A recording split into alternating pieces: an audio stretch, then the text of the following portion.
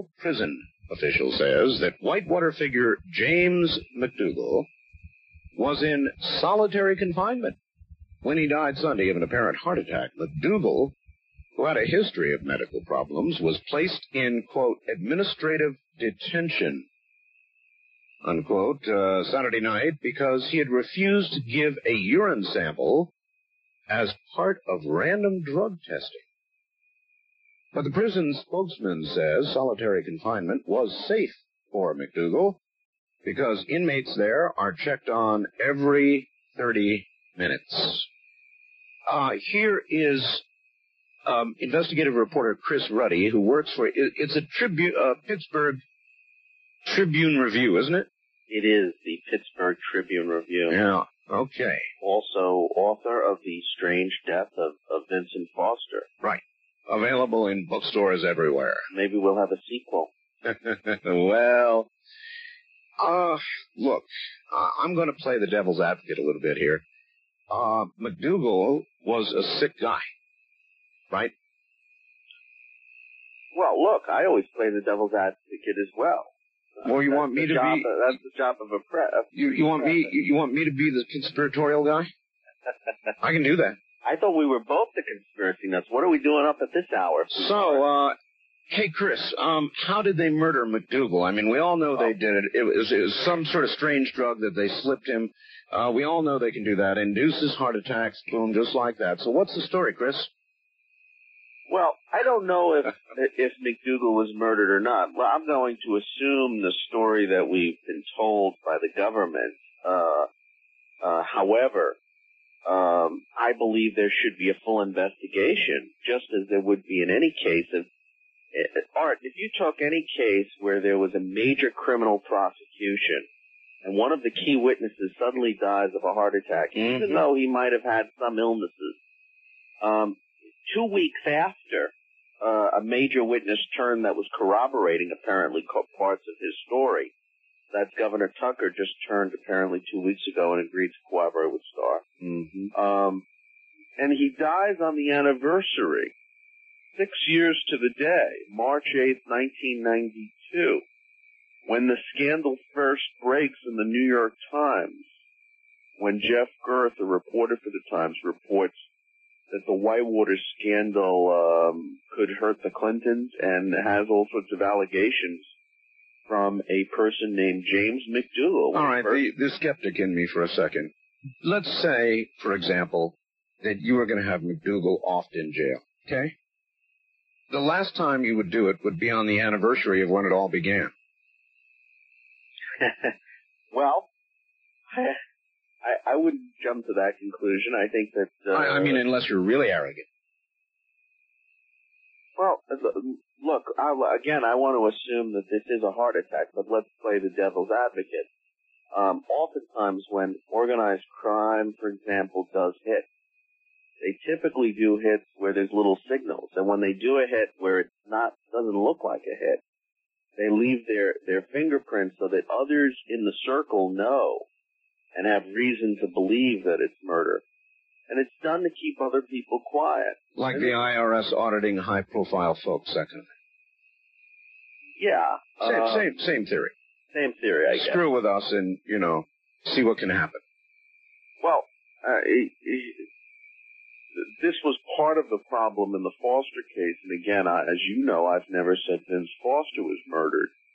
But a number of people obviously have. There are people like Webb Hubble, who was telling people on the night of Foster's death he was murdered. Right, but let's, Foster's then and McDougal is now, and I really want comments from you on McDougal. Now, let's get in. First of all, the audience should know what I know, and that is that now with McDougal having died, the implication for the investigation is that any evidence that McDougal gave can now not be used in court. Is that correct? That is correct. Grand jury testimony is considered hearsay when there's no cross-examination. It's inadmissible in court. Now, again, McDougal was not a very strong witness standing alone. He lacked a lot of credibility. He had lied so many times. Right. Maybe he had some documents. He was always talking about documents, but alone he was no good. Corroborating Jim Guy Tucker, the former governor of Arkansas, he would have been a very powerful witness. Or if Tucker was corroborating him, the two of them could be very, very powerful. So even evidence as damning as a videotaped interview with McDougal could not be introduced into evidence by Ken Starr in some subsequent prosecution of whoever it might be? No, because you can't cross-examine a videotape deposition, for example. So let's say there was a videotape of McDougal.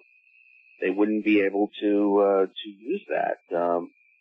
Congress would not be given, couldn't be given his secret grand jury testimony.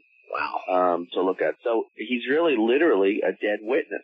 So his being gone, not only is he dead, but any evidence that he gave is dead as a doornail too, unless they can verify it through the next source, if he indeed pointed to one. Well, my sources that are close to this investigation are saying this has dealt a very, very serious blow to the investigation. And the reason it has is that the target of the investigation is Bill and Hillary Clinton.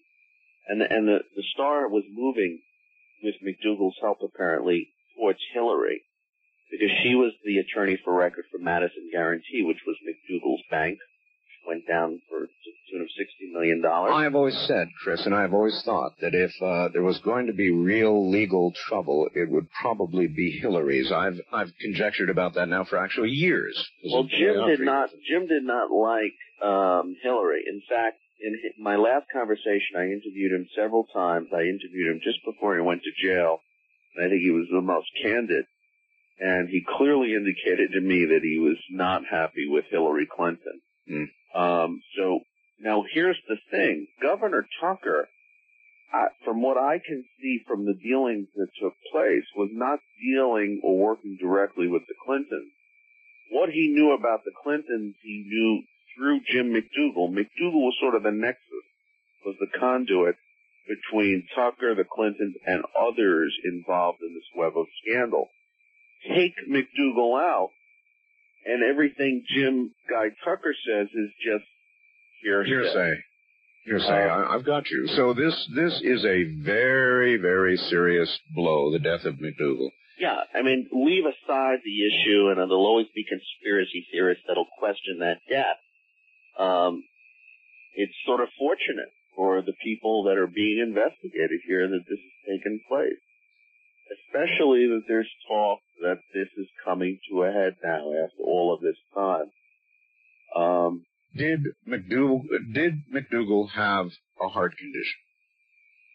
He apparently had some heart problems over the years. I was speaking to him about his medical condition, and he indicated to me that he had some medical conditions, but it didn't sound like he was ready to have a heart attack or anything like that. He said that he was suffering from some psychological depression and things like that. Did he tell you of any previous heart condition? Not that I remember, no. Is there any medical record to indicate a previous heart condition? Well, I don't know of any. There haven't been. They've mentioned in the press reports that he had chronic circulatory and cardio problems, but there's no evidence that I know of that he had let's say, a heart attack before this. All right. I heard, not in this Reuters story I read you tonight, but I heard that he died in a prison hospital. Is that accurate? Yeah, well, he was checking into a prison hospital. Was he in it when he died? Not that I know of. Well, actually, I believe he was in a prison hospital, and then they transferred him to a private hospital in Fort Worth. All right, what it says here, let me read the story again, word for word, and see what you think of it. A federal prison official says Whitewater figure James McDougal was in solitary confinement when he died Sunday of an apparent heart attack. McDougal, who had a history of medical problems, doesn't say hard, was placed in administrative detention Saturday night because he had refused to give a urine sample as part of a random drug test. But the prison's, now that's important, the prison's spokesman says solitary confinement was safe for McDougal because inmates there are checked on every 30 minutes. Well, I guess it wasn't safe. Well, these medical facilities, the U.S. government has semi-hospitals where convicts that have medical problems live. But they usually don't have, let's say, the full medical facilities. They don't have operating rooms. Doctors 24 hours a day there. But they're for people that are not in intensive care, let's say, but people that have chronic conditions. And so this is why when they mention the prison, there are prison medical facilities. Okay. He was at one of them from the day he entered the federal prison system. Because of his stated medical problems. Right, which were apparently several. Which could be, when you say circulatory, then that implies possible heart problems, constricted veins, that sort of thing.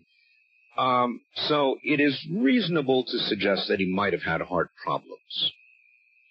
Absolutely. And he was of the age where he could have had that. He certainly was apparently under some stress. It's not easy at his age going to jail. That's right. He had suffered several breakdowns, apparently, in the course of his life. He was how old when he died? 57. 57. Well, I guess that's in the range, but it's still a little on the young side. But on the other hand, he still is a key government witness. You become vulnerable if there are people that don't like you and you are a key witness. This is why, take away the personalities here, Jim McDougal, the Clintons, and all of the other intrigue that we know of. In any case, you would do a full autopsy. You would do full toxicology. Sure. You would look for exotic drugs like ricin that could cause cardiac arrest. Are they doing that? Well, as far as I know, they're doing an autopsy, and it's going to take they've done the autopsy, and they're going to take about 2 weeks to get the toxicology test. And they're reporting back he died of a heart attack, but you don't know until there's a full... Well, even then, I don't think you really know because these spooks, if you want to conjecture that it could have been something like that, have drugs that cause apparent heart attacks that I think cannot be detected under normal toxicology tests. Well, a couple of things here, and again, I know you sort of see the Foster thing as separate. I don't. I think that they're integral. I understand. McDougal's a player. In fact, Foster and McDougal are sort of ground zero for the Whitewater scandal. Jeff Girth in the New York Times first reports Whitewater. And then what really brings the scandal to a head is 1993 Foster's death. Aides of the Clintons are running into Foster's office, allegedly removing Whitewater documents. The U.S. government, you and me, pay $30 million, Art, and the rest of your listeners for this major investigation into Foster's death that lasts over 3 years. They keep on saying suicide, suicide. They never tell us really why he died of a suicide.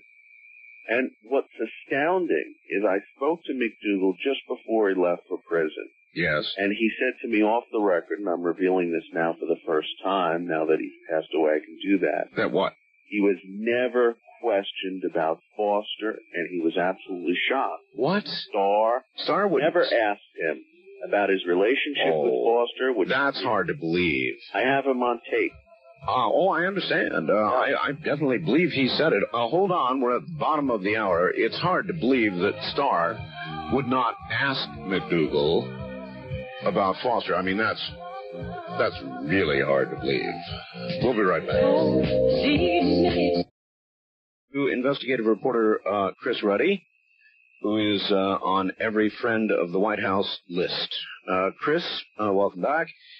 Chris, while you never, ever, it's true, actually say the words, Vince Foster was murdered, or James McDougal was murdered, the clear implication going unsaid and between most of the lines that one hears from you is that you suspect that. Well, in the Foster case, all I have been saying, and this carries over to the McDougal case, we haven't really seen what the investigators the authorities have done yet with McDougal. Right. And what I'm saying there is that the procedure should be followed. Normal procedures weren't followed with Vincent Foster. Mm-hmm. So this has given rise to conspiracy theories and to murder theories. Yeah. So does that mean that I'm saying it's murder because they didn't do some of the most basic things you need to do in a typical homicide investigation? Also, suicides are supposed to be treated as homicides. And I know you've been over all this a million times with me. I have no argument with that, and I agree with you. There are many, many anomalies. But what I'm saying is, you all but say it. No, I disagree completely with that. My job is to report the facts as a reporter. If two of the paramedics are reported officially in their reports that Foster was murdered, that is a story the public should know about. If Webster Hubble on the night of the death was indicating it, that is a story the public should know about. If there's no explanation of where Foster was on the afternoon of his death, I think that's a gaping hole that the authorities should fill in for us. Foster was the deputy White House counsel, one of the highest officials in this country. And the cavalier way that they treated that investigation, I think is very, very dangerous to the rest of us, even if it was a suicide. Open and shut case. I'm not going to press you on the matter, but I insist that everything you say leads a casual listener to believe that you believe or are very suspicious that there was a murder. Well, certainly I wouldn't have written a whole book if I didn't think that the death was suspicious. All right. Well, all right. But at the end of the day, why is it the authorities spend $30 million? Suicide cases should be open and shut in a week. All right. You think all of this is connected, and I'm even going to bring it on up to the Monica Lewinsky business now. You told me something earlier today that I think is relevant when you consider McDougal's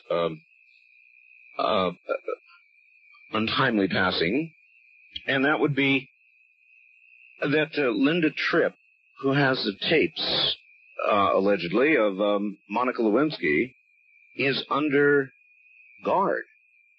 Linda Tripp's under guard? Well, absolutely. I had a meeting this week with someone that knows her very well that's listened to 20 hours of tapes. Yes.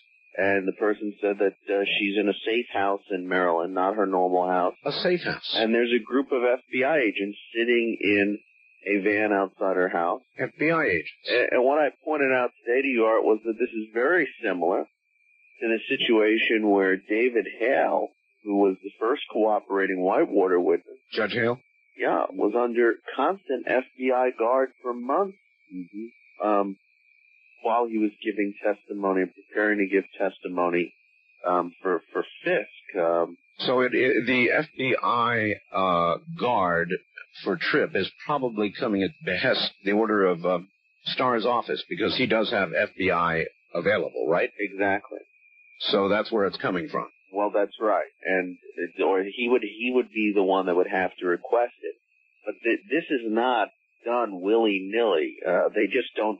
Actually, it's very unusual for FBI agents even to be used. Sure. Usually U.S. Marshals. So it shows that they're not even trusting the normal federal apparatus to do witness protection here. What about Monica Lewinsky? Is she under guard? Well, not that I know of, no. But then again, she's not a cooperating witness. Right, right. As a matter of fact, the late news on her, is it still that she is a target or likely to be a target of the investigation? Now, her lawyer said that he received a document, or he claims he has a document, saying that Starr named her as a target of the investigation. Do you know if that's true? Have you seen it? I haven't seen the letter, but I would suppose that she would be a target. In fact, I know there was a little debate within Starr's office, and a number of his more experienced prosecutors thought he was crazy for even attempting to get her as a cooperating witness, because she's already got sort of tainted credibility. She claimed, for example, on part of the tapes that she embellishes her lies. There's a former school teachers claiming things about her.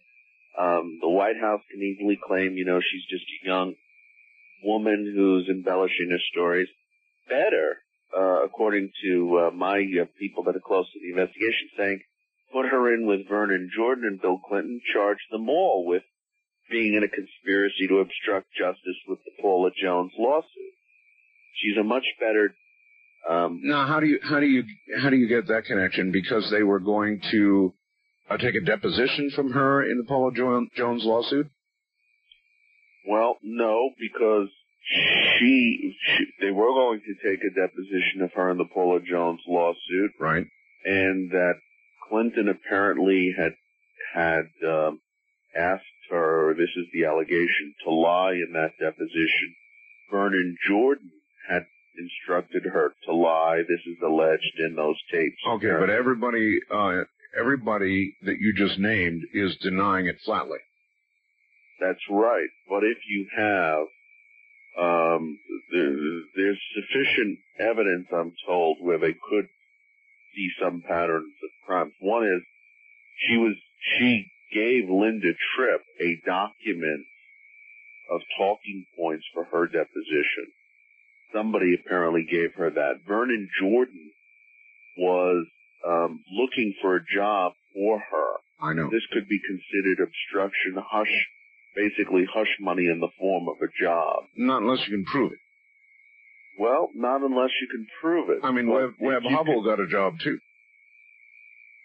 That's right. But if there's a pattern activity, a jury doesn't have to have one of them admit that was done. If the jury thinks and the prosecutors present a good case that how unusual it would be for a White House intern to have Vernon Jordan, the president's right-hand attorney in Washington, going up and down the country looking for a job for this young lady. If he can't produce other White House interns where he's done this, he'd be in a little trouble. And, of course, there were a lot of meetings with Clinton. Yeah, but not legal trouble. I mean, it would show that clearly he had gone way out of his way for this young lady, and the questions would be why. Okay, but I'll play the devil's advocate. The answer to that is, well, yeah, Clinton had a kind of a relationship with her. Everybody denies it was sex, so we're not going to prove that. He had kind of a thing, and she definitely had a thing for him. So let's imagine that. Let's imagine they exchanged gifts. Let's imagine that, well, you can imagine all kinds of things. You can imagine sex if you want to. I don't care. But what I'm saying is here, so far, until you get suborning perjury or as somebody asking somebody to lie, unless you've got proof of that, you're whistling in the wind. Well, maybe you are, but the problem is that you have 20 hours of her on tape, so it's going to be hard for her to change her story and to say to a jury that she just embellished for 20 hours. Yeah, but if I was the president's lawyer, I'd say, come on, listen to the whole tape, especially the part where she says she embellishes. Now you can disregard this entire thing. Well, yeah, you can, but then you have the problem of according to the New York Times, Betty Curry, the president's own secretary, has cooperated with Starr and said that he instructed her and coached her what to say to investigators. That is criminal. Well, that's a criminal investigation. Could be a problem. So you have it's not just one incident, Art. I agree with you that each one of those, when you look at them, but it's the overall pattern. And if they can prove that there's several lies, for example, on the sexual relation. Yeah, but you're still not there. I mean, the line, if it doesn't fit, you must acquit, works just fine here. Well, I don't know. I'm not being a lawyer, but from what I understand, if you can show enough of a pattern of events, the statutes are fairly broad enough that a jury has a lot of leeway. Now, whether Starr would do that and actually bring indictments against these people is another question. Well, there's not two sides given to a grand jury. Now, sure, Starr can go in there and probably, if he does his best, persuade a jury with a mountain of The kind of evidence you've been talking about tonight, that they ought to bring an indictment, you might get that done because you don't have both sides, but try taking that into a court and, baby, you're dead. Well, I don't know if you would be dead there. I don't think that this is going to happen. I don't think it's going to happen because I don't think Starr is a very tough prosecutor. And when this first broke, if you recall, I was on your program, and I basically said anybody that thinks this is going to lead to Clinton's resignation or a quick resolution of this because Starr is at the helm, they don't bet the ranch, don't bet the farm. And sure enough, everything I said on those opening programs has come true. And I think one of the reasons you have people like Trent Lott yelling about Starr is that they know here's a guy that was given jurisdiction over Travelgate, over Filegate. He took, and again, go back to Vince Foster, it took 3 years in a case that should have taken a week. Trent Lott basically said to him, look, do your business or get off the pot. Right. Right? And that is completely, again, the senators know. They know Starr drags things out. Here's a guy that's making millions of dollars a year at his private practice, representing interests against the Clintons. He's represented interests for them, including the Chinese government. He was on their payroll for a while. Well, he tried to quit once. Yeah, he even tried to quit once, and let's remember those circumstances. He says he's quitting, and then everybody complains about how he did it and how inappropriate it was. He did it on a holiday through the university. He didn't even tell his own deputy. So then he comes out and he gives a press conference and he says, well, actually, I'm going to stay because I never consulted with my own deputies on the status of my own investigation. And I think I really ought to stay. I mean, those literally were his words. So this is a guy who says that he's devoted to this case, and then he went through the embarrassing situation a couple of months ago of having the quitting took place in, what was it, early 96? That's right. But then he went through the embarrassing situation a few months ago where he had to reimburse the government for his apartment in Little Rock because he wasn't there. The maximum he was there in a whole year period was no more than 3 days a month. That's his main office. Yeah, all I was driving at was that if he's motivated to drag out the investigation and stay where he is to make all the money, the millions, whatever, then why did he try to quit, only under pressure returning? Got any insight? Well, I think he was coming under a lot of criticism at that point. Well, how about now?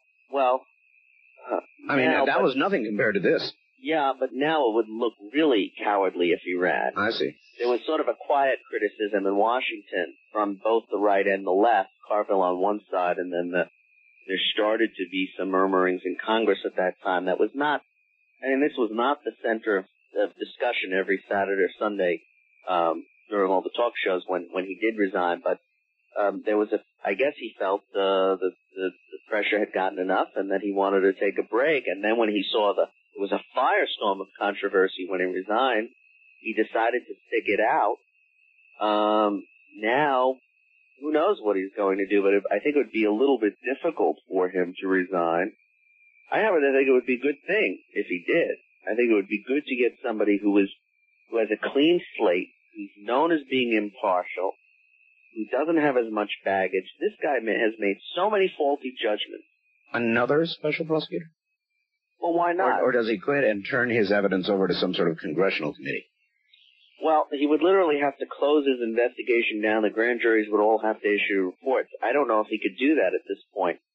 Because there's several cases ongoing, and the Arkansas case, the Tucker thing, cooperation period's ongoing. What he would do is go back to the court and have a successor independent counsel appointed. Mm-hmm. And that's been done before with different independent counsels. And that would not be that unusual. So he could do that and there wouldn't be any problem, and the new independent counsel could be up and running. There's no reason. He was the Whitewater independent counsel. We've already discussed in this program, he never bothered, apparently, according to McDougal, even looking at connections between Foster and Whitewater. That's crazy. But you pointed out you couldn't believe that. Well, we have all the documents, for example, from the Fisk investigation, and McDougal wasn't even interviewed for the Fisk investigation by the FBI. Really weird. And none of the colleagues of Foster were interviewed and questioned about Foster's connection with David Hale and Madison Guarantee for that investigation. All right. Hey, Chris, did you ever see All the President's Men? I bet you did, or read the book, or probably both. Huh? Both, yeah. Both, of course. You remember during the course of that investigation that the editor of the Washington Post was under intense pressure to stop this whole thing. Intense pressure. The Post, in the middle of it anyway, or when it was getting started to the middle, was getting slam dunked again and again and again and again, under a lot of pressure. Has your newspaper come under the same kind of pressure from this administration? Well, and just like during the Watergate period, the Post came under a lot of pressure from other press.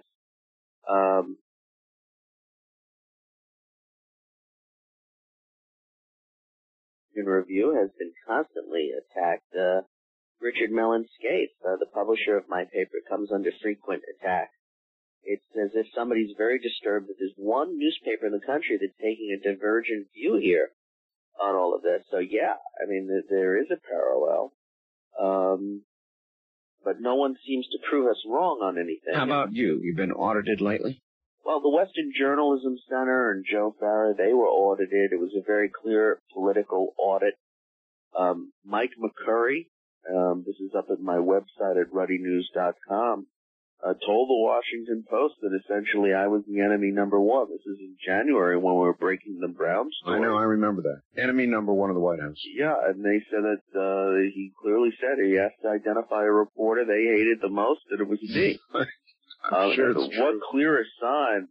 And Howard Kurtz of the Washington Post called me up and he said, I never heard in all the time I've covered Washington, this White House or any White House, actually name someone like that. A reporter being singled out. The White House for years have been encouraging the press to do stories on people they don't like, and I'm one of them. My publisher, the newspaper, the Western Journalism Center, and they turned over a congressional document, a 331-page document, the communication stream of conspiracy commerce, and it was all about Vince Foster. They're very concerned about the Vince Foster case. All right, listen, my friend, we're out of time. We're utterly out of time. So it's good to have you on the radio every now and then so the rest of America knows that you are still breathing. Well, I appreciate that. You are still breathing, right? I hope so, and I think that the Vince Foster case is going to be the next to continue to be. All right, my friend. Listen, we got to scoot. Thank you very much for the update, and we'll have you on again. All right, you take care. All right. From the Tribune Review in Pittsburgh, that's Chris Ruddy. 100 KSTP. Everything to the garden, you take the long way home. Take the long way home.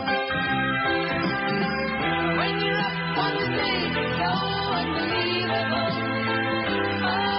Unforgettable. I may adore you. But then your wife seems to think you're losing your sanity.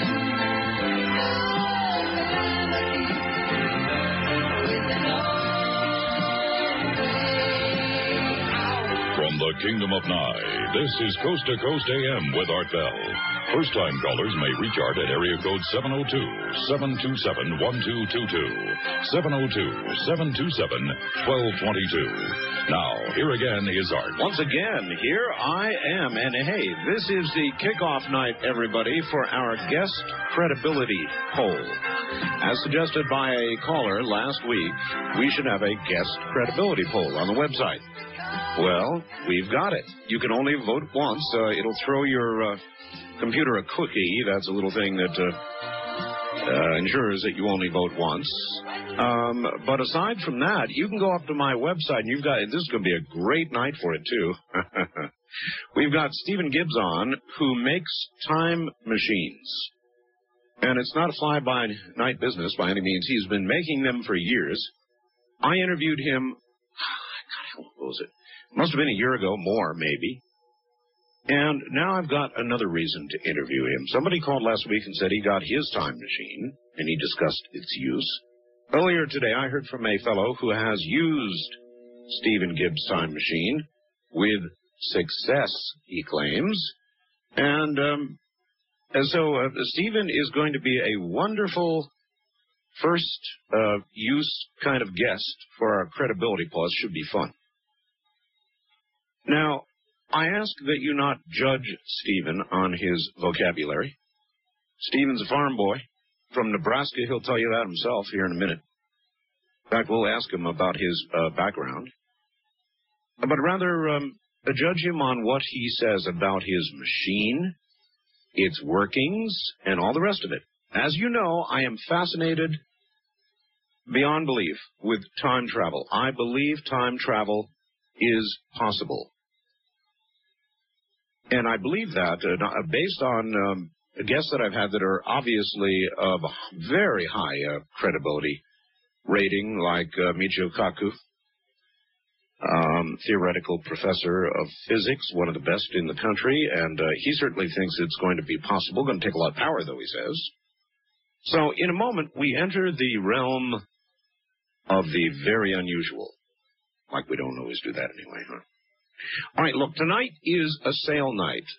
Once a year, one time every year, the Sea Crane Company has a $1 off sale on the Select Attendant was actually developed originally by the U.S. military as a direction finder. And I guess one day somebody said, oh, my God, look what it does for broadcast radio. Anyway, it's round, about the size of a Frisbee or something. Thicker, obviously. And probably by 200 or 300% more. At night, it will stop 90% of the fading, fading in and out of long-distance stations you're trying to listen to. During the day, it will increase coverage out to about 150 miles for the big 50 kW kaboomers. I'll tell you how good the Select Antenna is. Here during the day, I can barely hear Los Angeles on the radio. Just can barely tell it's there down in the static. And you put a Select Antenna next to the radio, tune it to the frequency that you're listening to, and it pops out of the noise and becomes utterly and completely listenable. Now, that's how much difference there is, and if you doubt it, it's static. It's absolutely amazing. Once a year, no wires, no batteries, none of that baloney. It inductively couples the signal to your radio. It normally sells, or I don't know, depending on your time zone, whatever, in the morning, 5 cents, 1 day only. And by the way, free shipping and handling. Call Bob Crane in the morning at 1-800-522-8863. 1-800-522-8863. The amazing Sea Crane Company. But the fact. All right, now, here is a very, very unusual guy. I mean, there is no question about it. Stephen Gibbs is a very unusual guy. Stephen, welcome to the program. Oh, hello. Hi. Any idea where that might be coming from? Might be some UFOs. Do you have a portable phone or something? No. I mean, is it? Do you have a light on over your phone, or? Yeah. Let me turn it off. Okay. Does that help? No, it didn't make any difference. It could be the fact that I mentioned. I'll tell you what. Move your phone a little bit. Can you do that? Yeah. Just move it. Something's affecting that phone. I got a coffee pot going, but I don't know if that would be what would interfere with it. It's just got hum on it. You don't have one of your machines running, do you? No. Oh, really? Yeah. There, it's almost gone. Almost gone. Wherever you are. Stop there. There it is. All right. Now it's coming back. Steve, Nebraska. What do you do in Nebraska? Well, that's pretty much what I'm doing now. It's, I'm selling these machines, and then I kind of help my mother out around the farm. When I'm not busy doing that. So that's what I said. You grew up on a farm, right? Yeah. You're where you've always been? Yeah. Cows and chickens. Cows and chickens. Were you born there? At childbirth, and so I basically don't know who my real parents are, which is really a mystery. Not if you want to use one of your machines. Yeah. I'm sure you've considered that. If some interest, a farm boy, born, raised, adopted, I guess, and then raised on a farm, chickens, cows, the whole thing, suddenly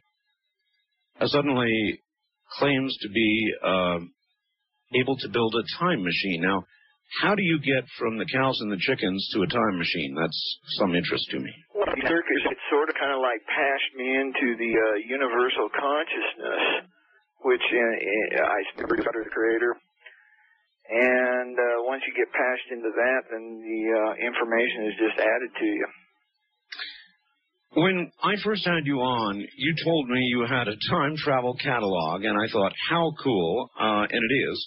I mean, to have a time travel catalog, even if you're not going to get a machine on your coffee table, I thought it'd be really cool. I mean, what did you get for a time travel catalog last time you were on? Oh, God. I can't even number it. Oh, geez, it must have been over 3,000. 3,000. You offer this time travel catalog for what? $1 still. $1. It is still $1. So inflation has not hit time. No. All right. I took, in this time travel catalog, you, of course, go into a great explanation about what it is, blah, blah, blah. But you also have a drawing. I would call it a drawing. It's not exactly a schematic. It's more of a drawing of this originator. Yeah. I would have had a photocopy done of the machine, but that was simpler. Do you have any actual good photographs of your machine, by the way? Yes, I do. But I was going to make the audience aware of that shortly. You are indeed going to be sending me one? Yeah, and should anything happen to you, well, our bill isn't going to be around too much longer. Funny. All right. Now, I want to know some about your machine, first of all. I mean, I'm looking at the drawing, and by the way, folks, you can see it on the website. I put the drawing up on the website. The front of the machine shows 3 circles, 2 of which say dial, 3 switches, 1 light which says witness, and that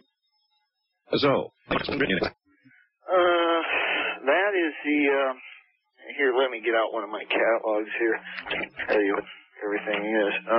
Well, the circle with nothing in it, that's the witness well. It's the what? That's a witness. See the witness below the circle? Yes. Yeah, that's the indication. That the witness is the indicates that the witness is above where it's written, in the circle. What does witness mean? Witness well is the in order to do a broadcast treatment. Let's say, for example, the person that needs to be treated lives, like 6 miles away from. Oh, this is for health reasons. Yeah. I see. So you would put a photograph or a hank of hair or something. Yeah, but I have had reports of people moving through time, even just by putting their witness in my witness well. All right. You then have 3 switches. What are these 3 switches? Okay, the top switch is a red switch, and that activates the power, which allows the electromagnet to function the way it does. And then the middle switch activates the multi-dimensional stabilizer. Oh, slow up. You're going much too fast. The top switch activates the power. How much power does this unit use? Do you plug it into the wall? Does it operate in batteries? Yeah, it utilizes approximately, it plugs right into your wall outlets, so it takes approximately 115 volts. 115 volts? Yeah, but by the time it gets out to the electromagnet, it's stepped up to, I think, around 200 volts. 200 volts? Wow. So that gets to be a very serious electromagnet. There's no question about that. All right, so that the top switch applies the power to the electromagnet. Yeah. Yeah. All right, the middle switch does what? And that is the multi-dimensional stabilizer. What in the hell is that? Well, it was an idea that was given to me by a scientist who used to live up in Davenport, Iowa.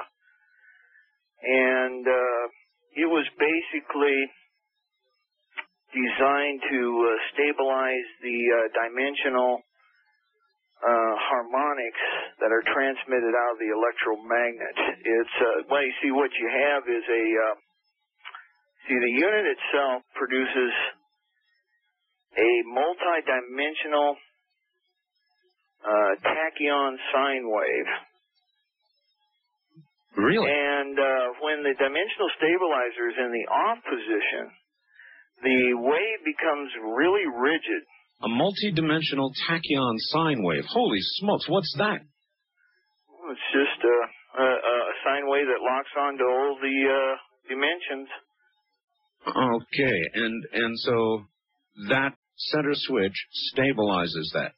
Yeah. Some people, I don't know what it is, but some people get better results when the switch is in the off mode than in the on mode. Now there isn't really an erratic breakup in the wave when it's in the off mode, but when you have an oscilloscope hooked up to the machine and the multidimensional stabilizer is activated, it produces a number of dips in the sine wave itself, and each dip represents a harmonic. Okay, all right, now that makes sense. You know an awful lot of electronics for a farm boy. Where did you get this design originally, before we continue here? Well, it was given to me by a time traveler, is originally where it origined from, or where it came from. All right, a time traveler. Yeah. He just said, here's a machine, welcome to the world of time travel, or what? Well, he came from Earth's future. He has a real mysterious origin. I don't dare mention his name on the air because, well, I don't know. His counterpart could be listening. He has a double that is on the verge of succeeding in traveling through time and repeating the same events that he repeated at an earlier stage. And I know where his counterpart is living at right now. But the last I've heard, the guy who sent me this schematic is now living somewhere in Maine. In Maine? Yeah. In a different time, or? Who knows? All right. I don't know. The guy sort of scares me because nobody knows where the guy came from. Where he lives. He appears from out of nowhere. He contacts people from out of nowhere. And then he just disappears into thin air. All right. You've got a third switch at the bottom. Yeah. What's that? That is the clear switch. Clear?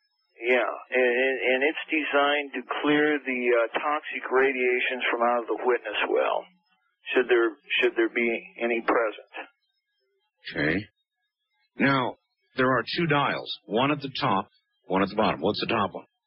Okay, those are basically tuning dials for setting your time travel coordinates or for setting up your location rates in reference to healing.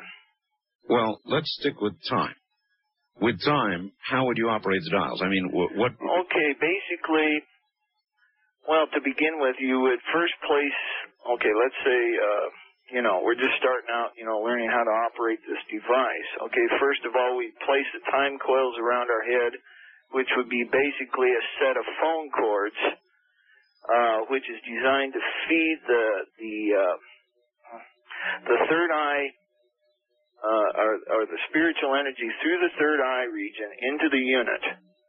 Okay, after these time coils are positioned around your forehead, over the third eye region. I can imagine that. You then start operating. You then start turning the top dial. Yes. while stroking the rubbing plate in a clockwise or counterclockwise rotation using your first... Yeah, the rubbing plate is the second half of the machine down below the dials and the switches. Yeah, that's correct. So you've got these phone cords wrapped around your head, which are coils, in fact, and plug into the machine. And so you've got these around your head, and now you're rubbing this plate in a counterclockwise or clockwise position. What's the difference? It don't matter. The current flows in both directions, so it doesn't matter. Well, I see. So yeah, because there's a bicycle winding underneath that. I was thinking clockwise might send you forward, and counterclockwise might send you back. Well, who knows? It might be worth a try. All right. Anyway, so you start rubbing this rubbing plate. Yeah. And then what? Okay, then while you're turning the dials and stroking the rubbing plate, you concentrate on the time period you want to go to. Let's say if you wanted to go to, May 5th, 2000, which is supposed to be the date of that cataclysm. But, wouldn't it be a bad idea to go to a cataclysmic day? I don't know. It just popped into my head for some reason. I understand that. I mean, but that is a day when people say everything could suddenly stop and everybody could be dead. Yeah, I know. So that might be a poor first choice. I mean. Yeah, you'd have to get out your skis or something like that. Anyway, so you start thinking about where you want to go. The second dial below, you haven't told me what that does. Well, see, they're both used for tuning into your time into the year that you want to go to. In other words, you concentrate on the question like, what are the rates that will transport me to say such and such a date in the year 2000?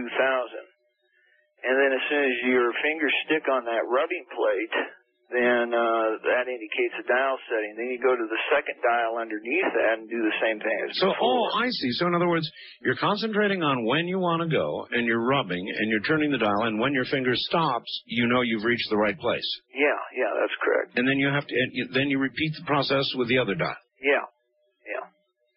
Okay. And once you get that stick, the energy from your soul is fed right through the third eye region on into the unit, where it's stepped up through the zero vector. Okay. Maybe I'm jumping too fast there. Well, you might be. You might be. All right, I'll tell you what. We're coming to a break, so let's pick up on that point right after the break, all right? Okay. All right, hold it right where you are. And by the way, don't forget to check out that photograph on my website, the one that says Art wants to know who this girl is. See if you can figure out who she is for me. From the high desert, this is Coast to Coast AM. I'm Art Bell. Pretty woman, walking down the street. Pretty woman, the kind I like to meet. Pretty woman, I don't believe you. You're not the truth. No one could look as good as you. Mercy.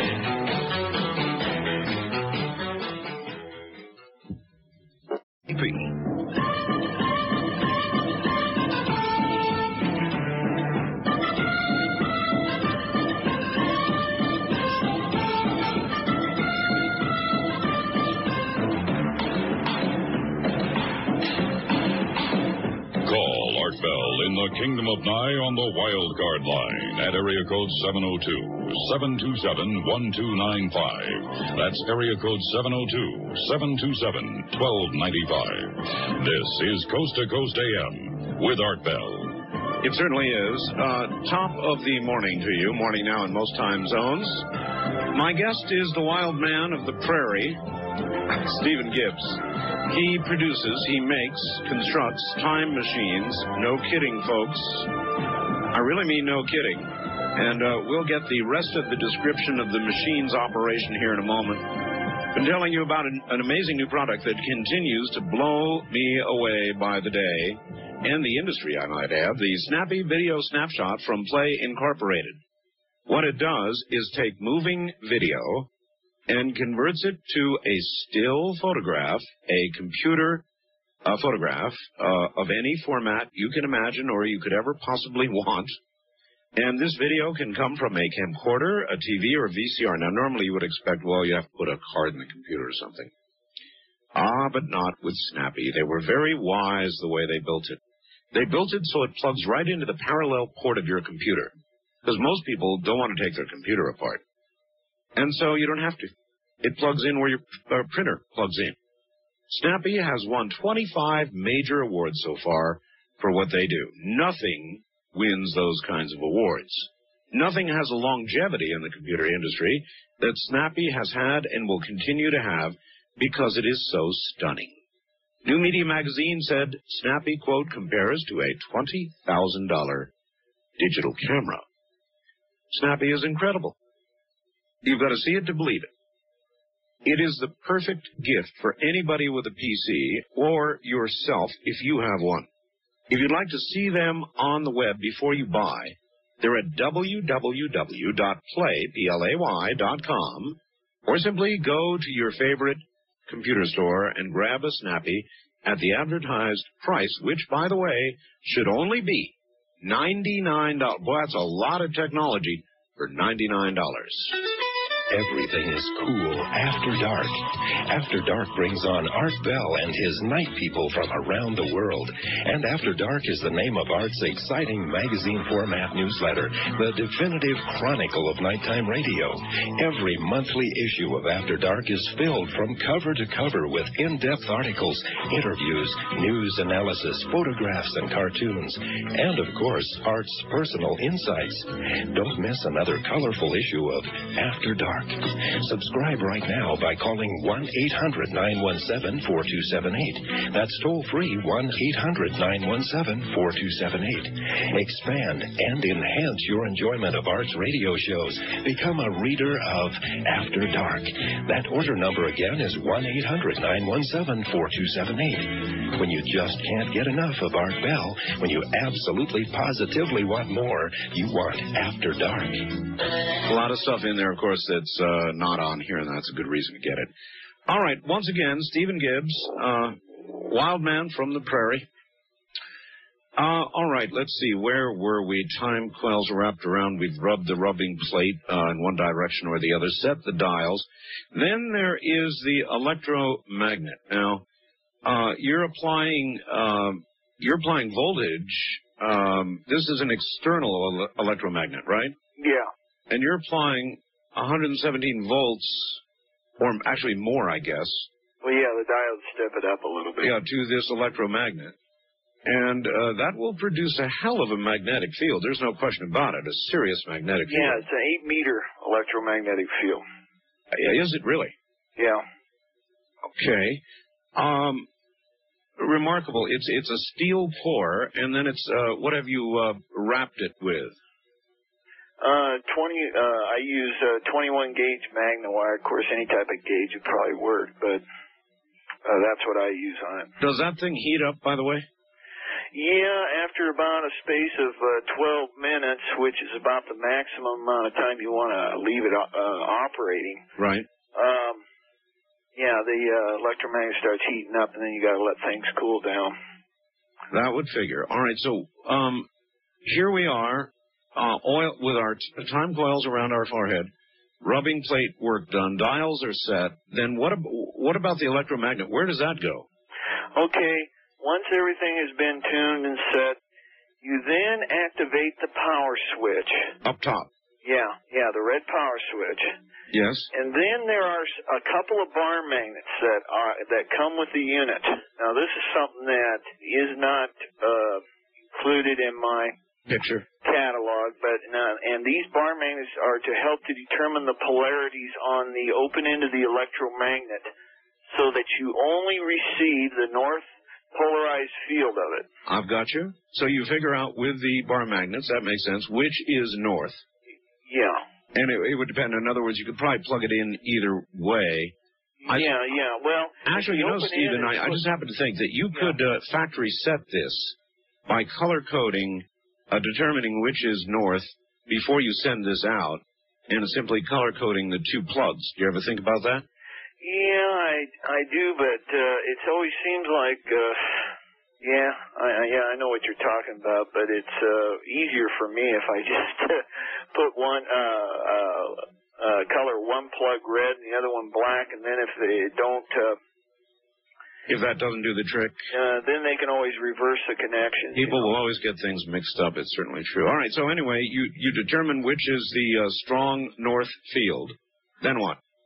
Okay, then you then place the open end of the electromagnet over your stomach chakra, which would be, well, I guess right over your belly button. So it's just radiating the hell out of you at that point.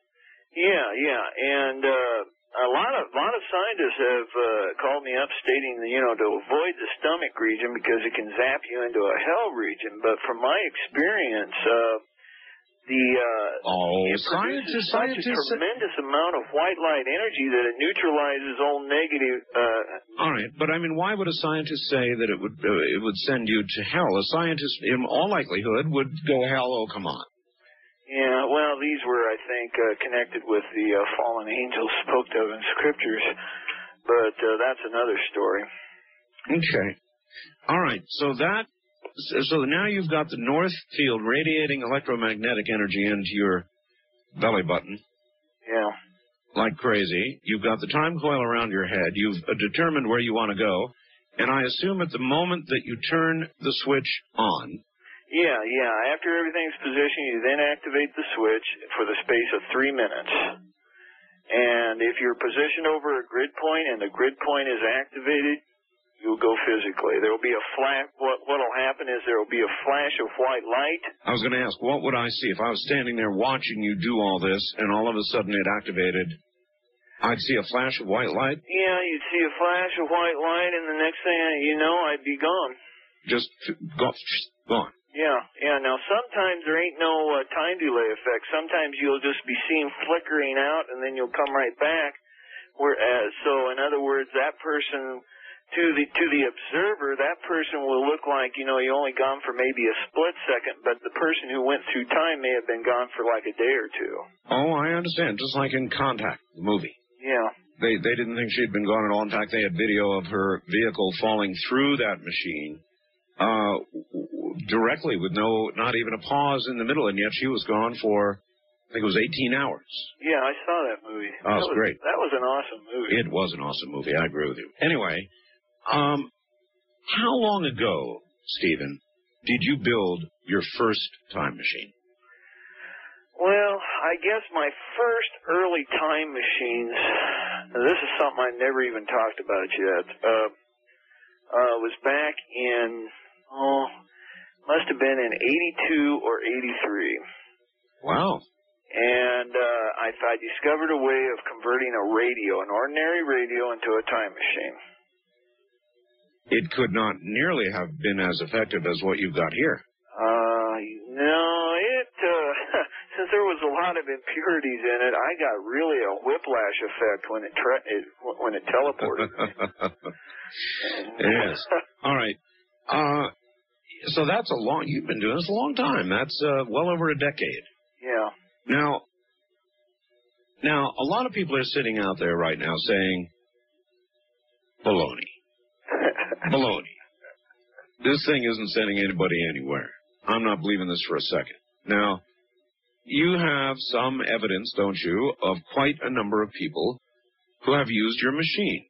Yes. And the best thing we can do, now I know that you could talk about other types of travel, but the best thing we can do is talk about incidents of actual physical time travel. Yeah. Give me an example. Well, I sold a unit to a man down in Australia. Yes. I don't know if this makes a really good example or not, but he had bought something like, must have been 20 or 30 crystals from me. And now, there was an editor of this one magazine. I'm not going to mention the name because that could get me into a lawsuit. All right. But anyhow, he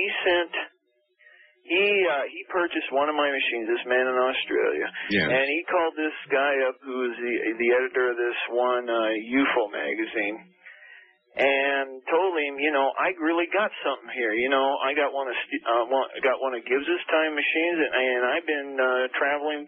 I've been getting some really serious time warps. And he says, well, gee whiz, I'd like to see that thing in person. And so this guy over in Australia sets a date where they can meet each other in person.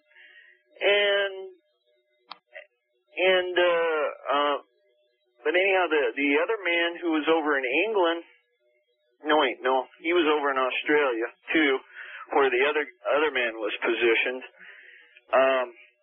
He said, well, let's arrange a date, 3 or 4 weeks from now. We'll try to meet each other. But he says you'll have to call me up to let me know where I can meet you.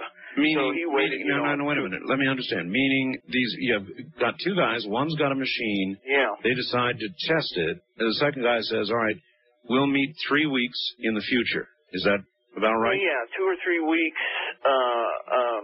In other words, the editor did not, it had nothing to do with, him going through time, Right. They were just going to meet each other, 2 or 3 weeks later in the future. All right. And, anyhow, so he waited a couple of weeks to see if, no phone call came from this man who was working with one of my machines. Yes. And, anyhow, he waited another couple of weeks, and he called three or four times, and still no answer from him. And so he decided to send a few of his friends up there to investigate. Yeah. As to what has happened to this person. Obviously. And lo and behold, he waited a week or two, and his friends also disappeared into thin air. The ones that he had sent over to check on the guy. Yeah. And I was talking with another person, if he had set up some sort of a vortex or doorway when they went over to investigate the matter, they might have got transported themselves. Well, here is several critically important questions. Number one, when you launch yourself into the future or the past with this machine. Yeah. I presume you vanish in a virtual white flash. Yeah. The machine is still running. It's not like you've got time to reach down and turn it off. Well, if you program the machine to go with you, the machine will go with you. But if you don't, then like I was mentioning before, part of the machine will stay behind. Well, I was wondering if it might be possible that this fellow in Australia left the machine running, and these other poor saps walked in, and away they went. Yeah, presto changeo. Is that what you think might have occurred? Yeah, that's probably a good idea. However, it could have been, it could have been any number of other things too. But what was the strangest thing about this man who disappeared? The letters he sent were postmarked in the future, or should I say in the past, because, normally it takes a letter from Australia around 5 to 7 days to get to the United States. Yeah. Well, when I get the letter, it was postmarked the same date it was sent out. The postmark on the letter, the Australian postmark, was the same day? Yeah, that he sent it out. I've had that happen to me more than once with people. I don't understand why that wouldn't be. In other words, if I was in Australia and I sent you a letter. Yeah. On, let's say, March 9th. Yeah. They would postmark it March 9th. Yeah, the day I sent it. Would receive it. And but the most I can make out is the guy was going into. Let's see. Yeah, he was going into the. No wait. Let's see. He'd have to go into the future, wouldn't he? I think so. I think he went into the future. No, he went into the past and sent it off, so that a week behind. So that when I got it, it'd be the same date that it was postmarked. You're saying you received the letter on the day you received the letter is the day it was postmarked? Yeah. Oh, that's impossible. Well, yeah, that's what a lot of people have said, but it happened.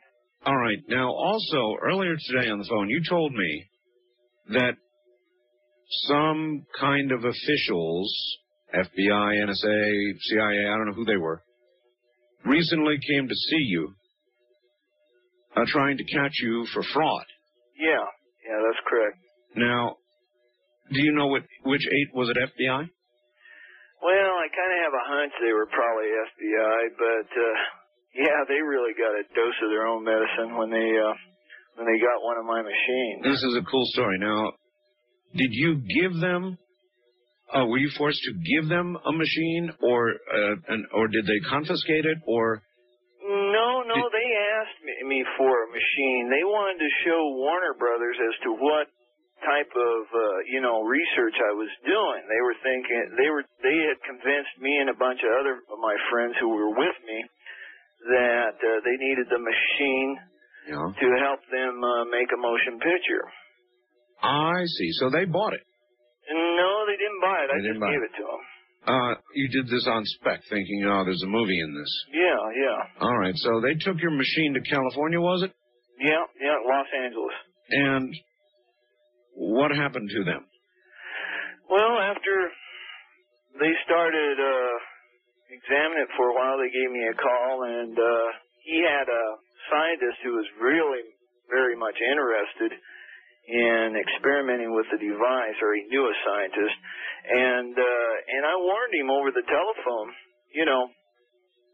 don't activate it over in Los Angeles, otherwise you're going to go poof. Yeah. And but I was kind of toying with him a little bit, because I figured if these people were going to get me for fraud, what better way than to send them off to another time period. And so they got what was coming to them. And not only that, but they strangely disappeared right into thin air shortly after I told them not to mess with it, giving them the apple, Now, how do you know they're gone? Because I had a friend of mine over in Omaha try to contact them, and she knew some friends over in Los Angeles, and they said they can't locate them anywhere. And so we kind of figured they went out to a grid site, and they went. Bye-bye. Yeah. So they're not going to be messing with you. Yeah, that's right. So kind of a happy ending to a sad beginning. How many people, Stephen, have purchased machines from you? Roughly. Well, since 1986, I would say well over, I would say well over 300 or 400 machines. 300 or 400, and you have personally hand-constructed each one of these? Yes, correct. How have your sales mainly come, aside from the time you were on my program? Was it word of mouth? Or do you advertise time travel catalogs somewhere, or how does this work? No, it was kind of strange. A friend of mine in Omaha kind of mentioned about Art Bell. She said, you got to get on the Art Bell show. And I know, but you were selling these long before you were on the Art Bell program. Yeah, and then shortly afterwards I got a phone call from you. Well, you probably emailed me or something. No. No? No, it was a real strange situation. I can't even remember how I found out about your first time, to be honest with you. Those are, that's what miracles are made of, I guess. Maybe. But obviously you were producing these for at least a decade before I had you on the air, maybe more. So how were you getting the word out then? Oh, I was basically advertising through different sources. There was a company up in Idaho that was distributing, he's still distributing my information. I don't want to say who it is for certain, as that could also get me into trouble, but and he was saying to me one day, it'd be a great idea if you'd start your own business in this area, and by putting ads in different magazines. And so I started things up, and it finally took off. And so you put ads in magazines? Yeah. Like Nexus, Fate, and Alternate Perceptions. I see. Is your device UL approved? Yeah, it's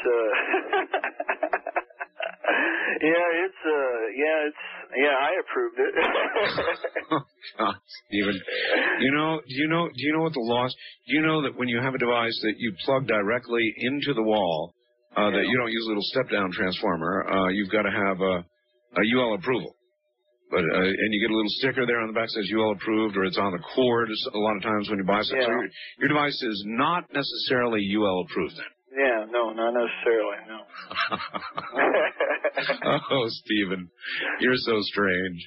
But nevertheless, you claim that it works. If you want to travel in time, one of these will, in fact, take you through time, right? Oh, yes. Is there any limit to how far back or how far forward you can go? Well, I think that depends a little bit on the type of grid point that's used. Some grids don't put out very much power, and those type of grids can only move you somewhat like in days. In days. Okay, now grids are points on the Earth that have a specific magnetic anomaly to them, correct? Yeah, that's correct. There exists, to my knowledge, something like 3 different types of grid points. The positive grids will send you into Earth's future. Right. Negative grids will send you into Earth's past, and 0 grids will send you into present parallel universes. Excellent. All right, Stephen, hold on. We're going to take a break here at the top of the hour. And yes, we will. You can go take a look at the sketch on the website. It's only 1 page of his time travel catalog. We'll tell you how to get Stephen's time travel catalog. Now, Stephen is sending me a time machine. And I'm going to have to think very hard about when I want to go. I've been waiting for this opportunity. This is Coast to Coast AM.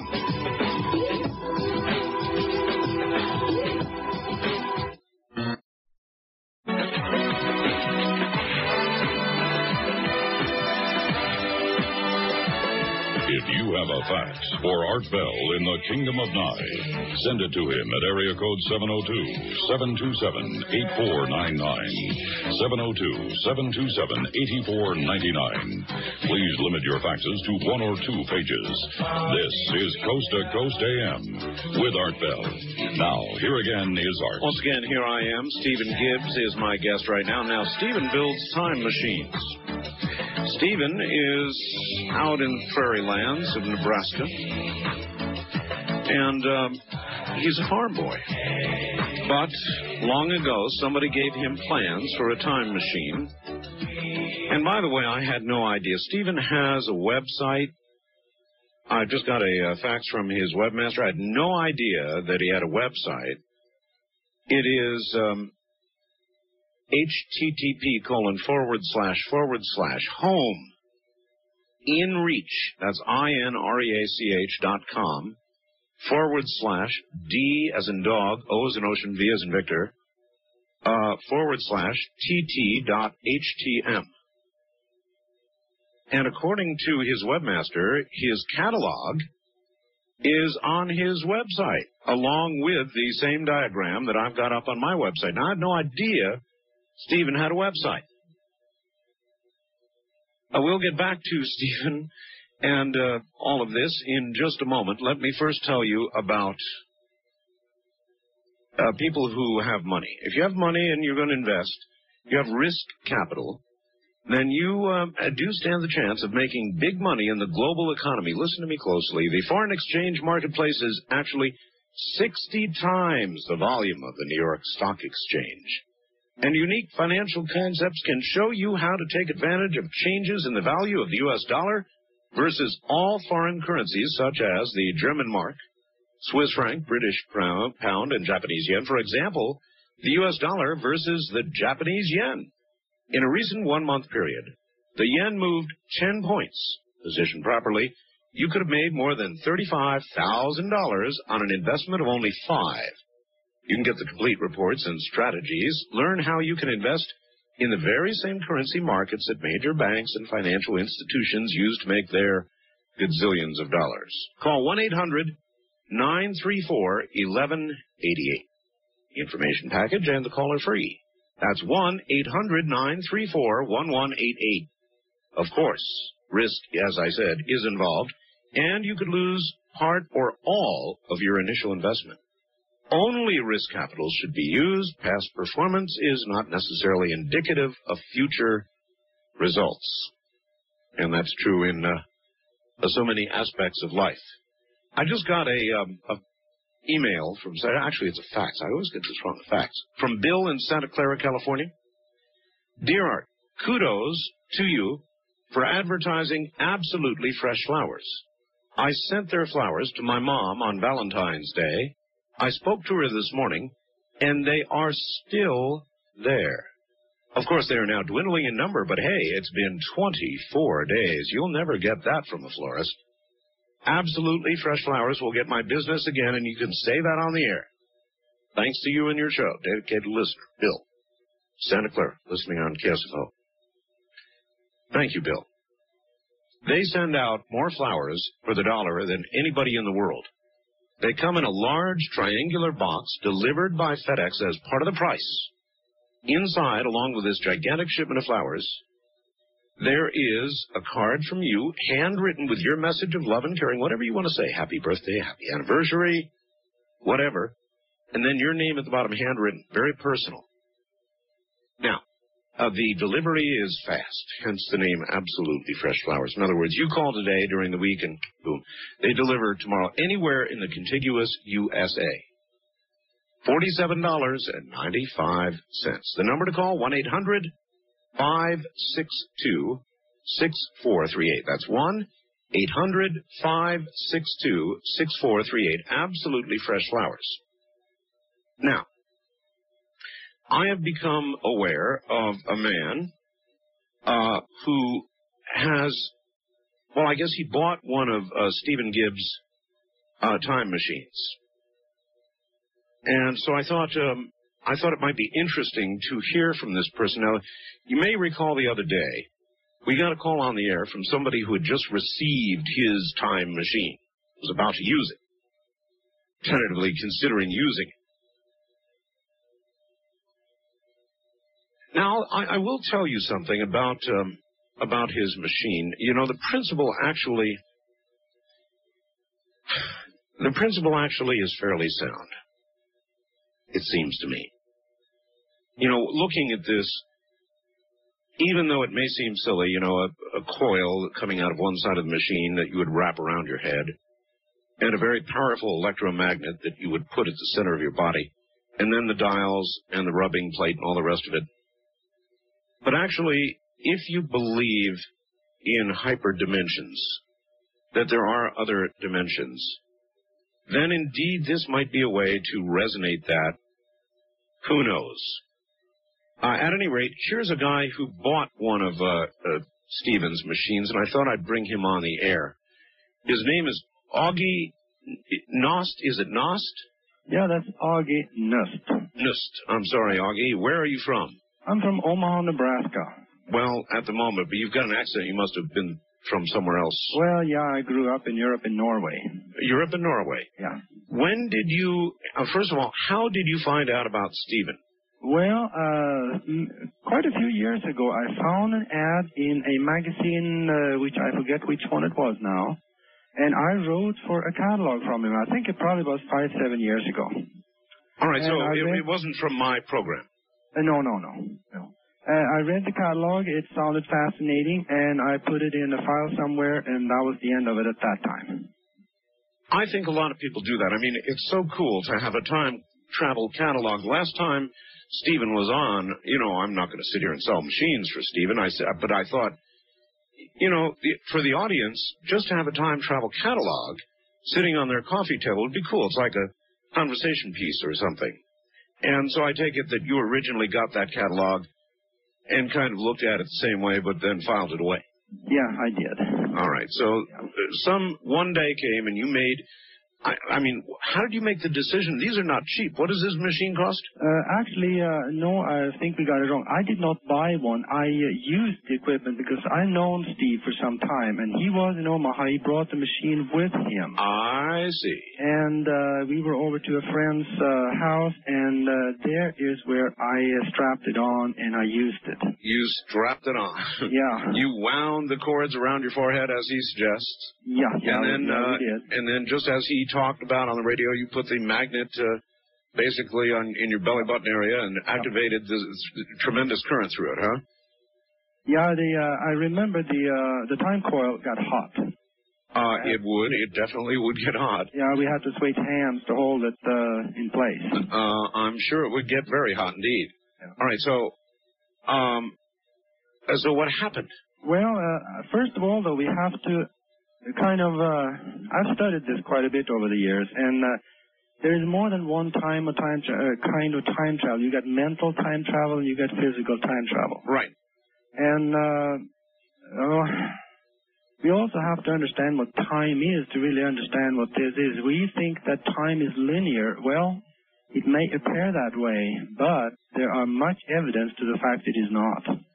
Okay. And time, as Nikola Tesla and even Einstein, he questioned if it was linear. And it appears to be like a wave.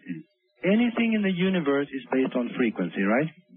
I believe that to be so, yes. Yeah, if time is real, it also has to be frequency. I'm not going to disagree with that. That's entirely plausible. Okay. And this, in a physical world, it appears linear. But in order to be able to travel on the wave front of time, you have to step in between dimension into the 0-point vacuum, and then you can travel forward and backward. 0 point. Tapping into hyperdimensional energy. There you go. Uh-huh. All right, so I still want to know what happened. Well, when I sat there, I went into a meditative state. Yes. Meditated. And for a little while, nothing happened. And I had a little handicap because I was in a hurry. I really needed to go somewhere in a very short time. But I sat there and thought about absolutely nothing. And then after a little while, I started to see some light flickerings in front of my eyes, which I had closed at that time. It was kind of like, little specks of light that just kind of showed up. Right. Inside the eyelid. Right, I've seen them. And then I started to see a little, kind of like it appeared like a column in the middle. And then it was kind of like a vision or I was just like I was watching a dim movie that got clearer and clearer. And it was like a mountaintop, and there was like a volcano. A volcano. And the top of this volcano just plain came off, and that volcano erupted. And the thing about this one is that I had a specific date and a year in time that I had targeted. And what was that? That was in 1999, the 7th of July. July 7th, 1999. Do you know where you were physically? I don't know where I was. I had an impression of and a feeling that it was either on the west coast or the northwest. That was a strong feeling, and that's all I had. I could be wrong about that. All right. But that was clearly a volcano that came unglued, and the whole guts spilled right up there. And this happened while you were using his machine. You saw all this. Yeah. It was. I had the machine on at the time, and I started to feel a little dizzy, and I also remembered that. Maybe I got a little nervous too. That's possible. I can understand that. No question about it. It would make me it's going to make me nervous to try it too. Yeah. Because I know, my God, with this kind of voltage into this electromagnet, that sucker is going to get hot as a firecracker. Yeah, it would. But I think that, this is something that I think would be a phenomenal experience to try it out. And I think if people go through the procedures that he's outlined for us, I understand. safe enough. Well, all right. Stephen is going to send me a machine. Do you have any advice for me? I would say keep the machine close by you, because let's say for some reason that you do go somewhere physically. It would be nice to have this machine with you so you could plug it in wherever you're at. It's a very, very good point. Listen, I want to thank you. I'm going to go back to Stephen, but I did want to interview you and at least ask what had happened to you. Now we know. Okay. Thank you, Augie. You bet. Take care. All right, that's Augie. Here's Stephen once again. Stephen Gibbs. Stephen, are you there? Yep. Augie's a very good friend of mine. Is he? Oh, yeah. Yeah, I've known him for quite some time. All right. Again, Stephen, I'll ask you the same question. You're about to send me a machine. Yeah. Stephen, do you have any warnings or cautions or instructions for me when I get this thing? Well, if you activate it over in, how can I put it? I don't know. If you activate it in the Las Vegas area, I would most likely say that you're probably going to be going physically. Yeah, there is a definite a point between here and Las Vegas. Yeah, and now Pahrump, I don't know. Well, it's in between. It's in the blue. A grid line goes through Pahrump. Oh, I know where it is. It's in the Blue Diamond area. Yeah. I know exactly where it is. And there is. Now you got to remember too that Las Vegas is built over a negative grid point, and now when I'm referring to negative grid point, I'm not referring to a past grid point. I'm referring to a negative bad grid point. Bad?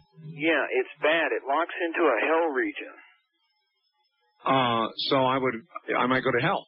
Yeah, you might, or else have a bad nightmare from it. Great, just great. But that's only if you activated it within the vicinity of Las Vegas. If you activated outside the edge of Las Vegas, I probably wouldn't do much, except unless you were over a grid point. But hopefully the grids outside Las Vegas are more positive than that sucker is. All right, here is a very critical question, and I think a reasonable question. If you were to travel physically, Stephen, yeah, to the far past, for example, Augie was just mentioning plugging it in, and I was thinking, what if you traveled to a time before there was power? Now, what then? Well, hopefully you'd have your vehicle with you. What I suggest to a lot of people who buy units from me that, in order, because a lot of these grid points are far away from where a person, lives at. So you're saying from a power source. So you're saying take your car? Well, yeah. What you get is a a 12-volt DC to AC inverter. Yep. That converts 12-volt DC into 150-volt AC that plugs right into your cigarette lighter. And that way, if you want to take your vehicle with you through time, you can just program that into the unit and off you go. Well, that might create another problem, Stephen. If you suddenly ended up back in, say, the 1400s with your car, yeah. Right away, there could be a problem. Well, they'll just probably think you're some sort of a space traveler or something. Or a warlock. And you're liable to get burned at the stake along with your machine. Yeah. Get one of those nice big swords through you. Oh, God. All right. Look. It helps to have a set of clothing with you to match with the time period that you go to.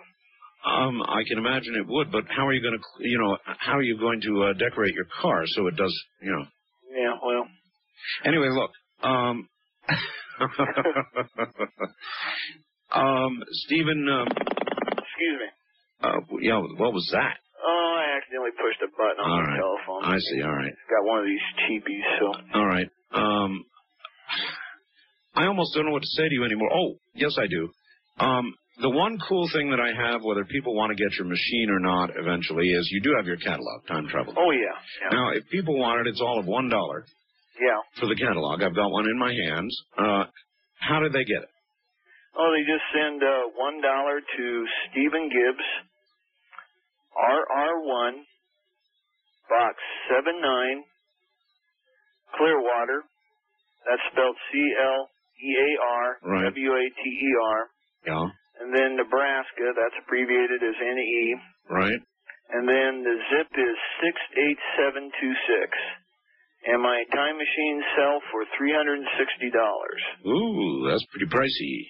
And now, if there are some people, I wanted to state that if there are some people who order machines, that they would probably the early ones who come in, the early orders that come in, I can probably have them processed before the end of this year, whereas the latecomers will probably have to wait till around the middle of '99 or towards the end of '99.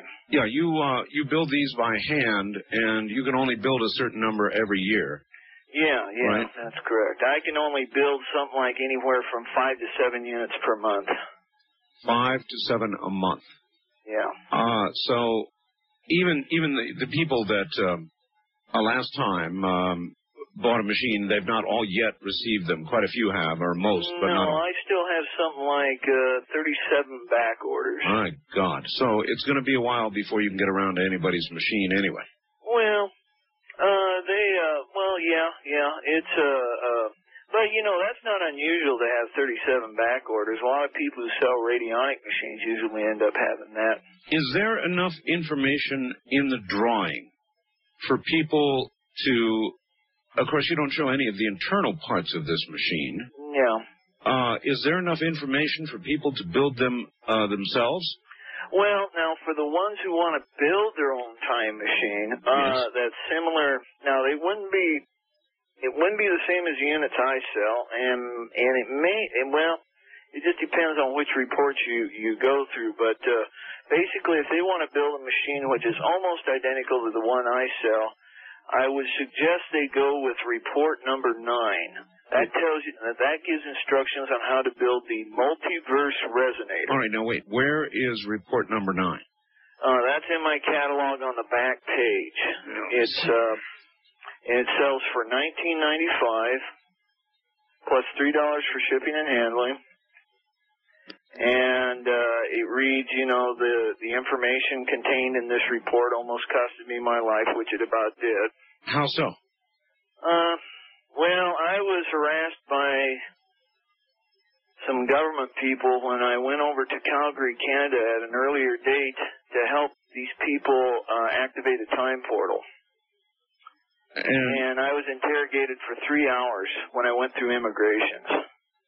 Oh, you mean about your machine? Yeah. They probably said, what the hell is this? Well, they didn't want any of the information to be let out in Canada. See, they're really a bunch of SOBs as far as... Now, be careful, because a lot of people in Canada listen to you right now. Be careful what you call them. Yeah, that's true. But it's not all Canadians. You mean the Canadian border guys. Yeah. Well, this guy was a government plant. He was trying to get me on a drug charge is what he was trying to do. And what does that have to do with a time machine? Well, they just didn't want anybody to know about time travel in Canada. They didn't want anybody doing research on the subject. Well, what does that have to do with drugs? I mean, how are they going to bust you on drugs when you don't have drugs? All you've got is a time machine. Well, yeah, but see, if it wasn't for my friend, I'm not going to mention any names, if she hadn't have threatened him with a lawyer, I probably would have been in prison by now. Based on what? Well, who knows? But boy, he was sure was keyed off when my friend threatened him with a lawsuit because he was forced to let me through. All right, Stephen. In a moment, we're going to take calls. Stay right where you are. Next segment, we'll take calls for Stephen Gibbs. Time machines. I keep hearing you're concerned about my happiness, but all the thought you're giving me is conscience, I guess. If I were walking in your shoes, I wouldn't worry enough. Are you no friends or worried about me? I'm having lots of fun. Counting flowers on the wall, that don't bother me at all. Playing solitaire till dawn with the deck of 61. Smoking cigarettes and watching Captain Kangaroo. Now don't tell me I've nothing to do. Last night I dressed in tails, pretending I was on the...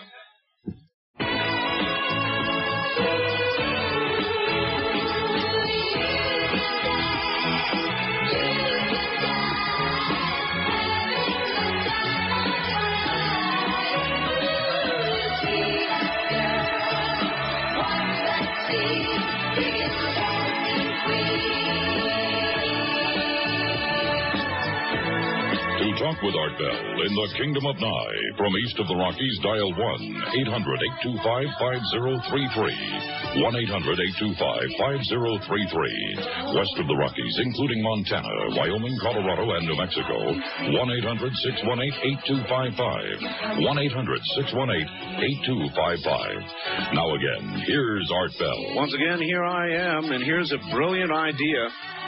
I'll tell you, my wife suffers from time to time from asthma, and when you suffer, those who suffer from asthma know, when you're in the middle of an attack, you can't lie down.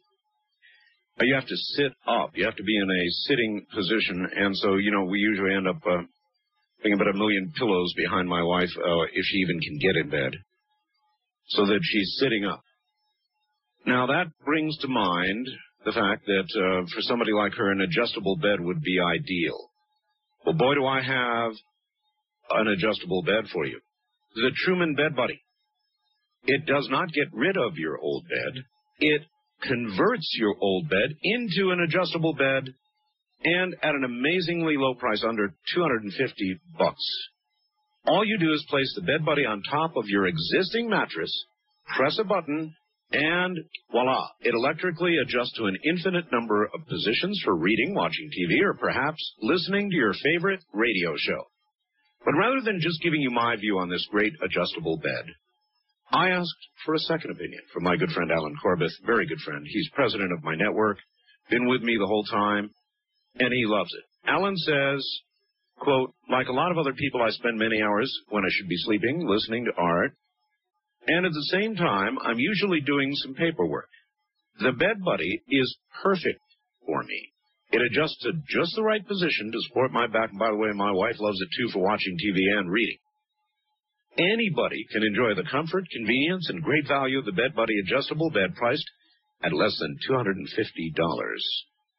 And now listen, right now, we're not even trying to sell you the bed. We're just saying call and get the free brochure, and then you'll know when you look at it if it's what you want. The call and the brochure are absolutely free. So you can call them right now at 1-800-526-5000 right now. And by the way, if you decide you want it, you can try the Truman Bed Buddy risk-free for 100 nights. Now, there's a sponsor confident of their product. The number is 1-800-526-1000, the Bed Buddy. And I think it is absolutely a spectacular idea for anybody who needs to get into a different position for whatever reason. Are you who's but the pain? All right, we are going to go to the top of the hour, and then we are going to move away from the time travel subject, because I am getting word that there is there's an emergency going on in the Midwest.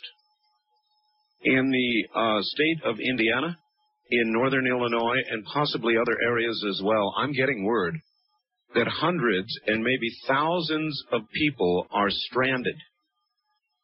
That would be the storm that passed through my area a couple of days ago, now rearing its very, very strong El Nino head in the Midwest. And I understand there is a sincere emergency going on, so we're going to be looking into that here very shortly.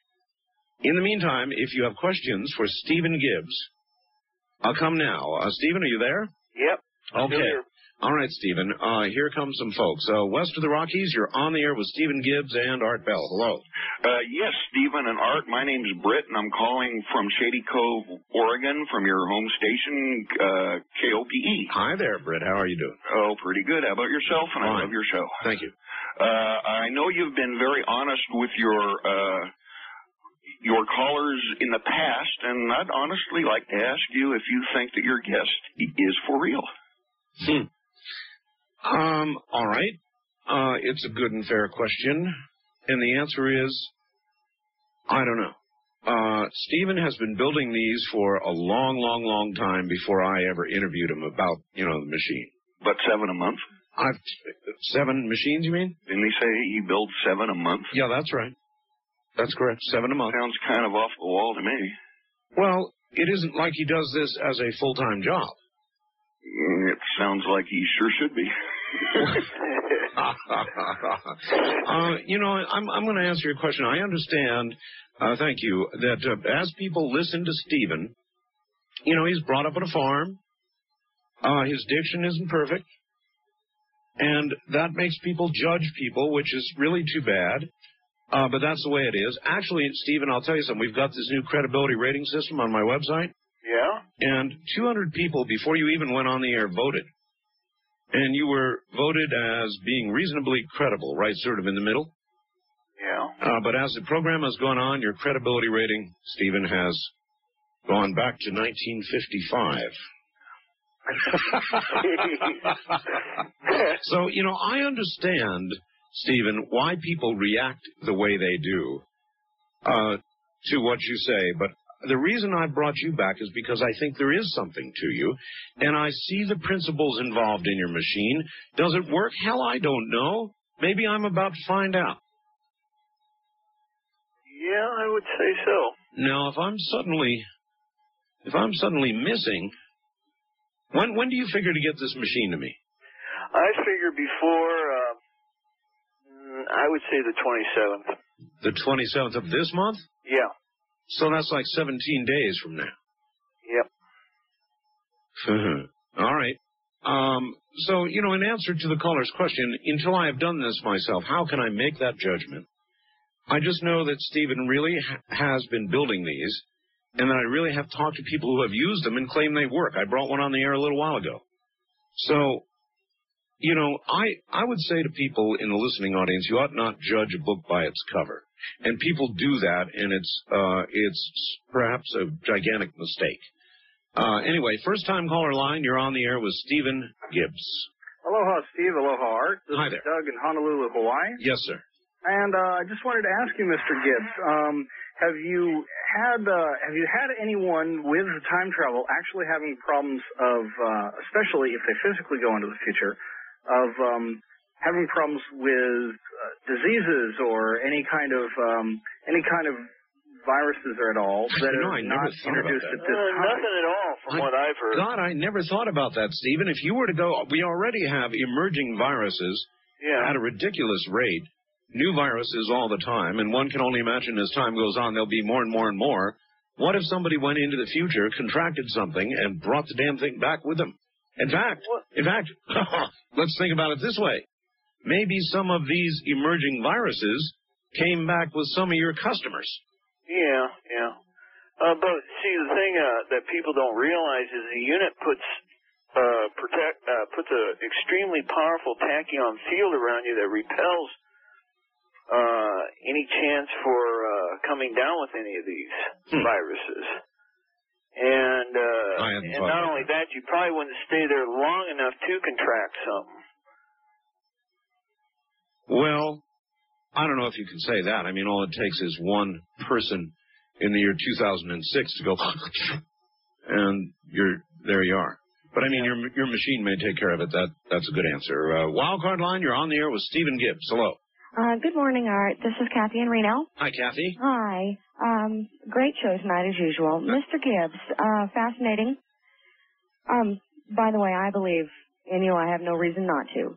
I have one question, and I'll listen to your answer off the air. All right. Will you please tell us exactly what you have seen, experienced, or know about the cataclysmic event you mentioned on May 5th, 1999? Thank you. Oh, that was May 5th, 2005, and that's when the planets are supposed to align. Yeah. And I just sort of chided Stephen for picking that date out of thin air. Yeah. Well, I haven't personally gone to the year 2005. Now, I know of somebody who was using a couple of caduceus wound Tesla coils that went to the year 2008, shortly after the New World Order is established, and found out that the Christians are disposed during that time period by means of flamethrowers. What? I'm serious. They're taken to an affirmatory. The ones who don't accept the biochip, either in their right hand or in their forehead, from what I was told, are taken to an affirmatory in the year 2008 where they are literally burnt alive. God. In front of several eyewitnesses. Now, this is something that a scientist saw when he went physically to that year. And he actually has a lot of documented evidence to back up that he has made this jump. Now, I don't dare mention names because this could definitely get me into trouble. But he was working for some government agency back in World War II, from as close as I could tell. But he likes to keep his whereabouts unknown, because he's really not from this time period. Aren't you afraid, Stephen, that somebody will get this machine and fry themselves with it? No, there's safety catches in it that prevents any overload.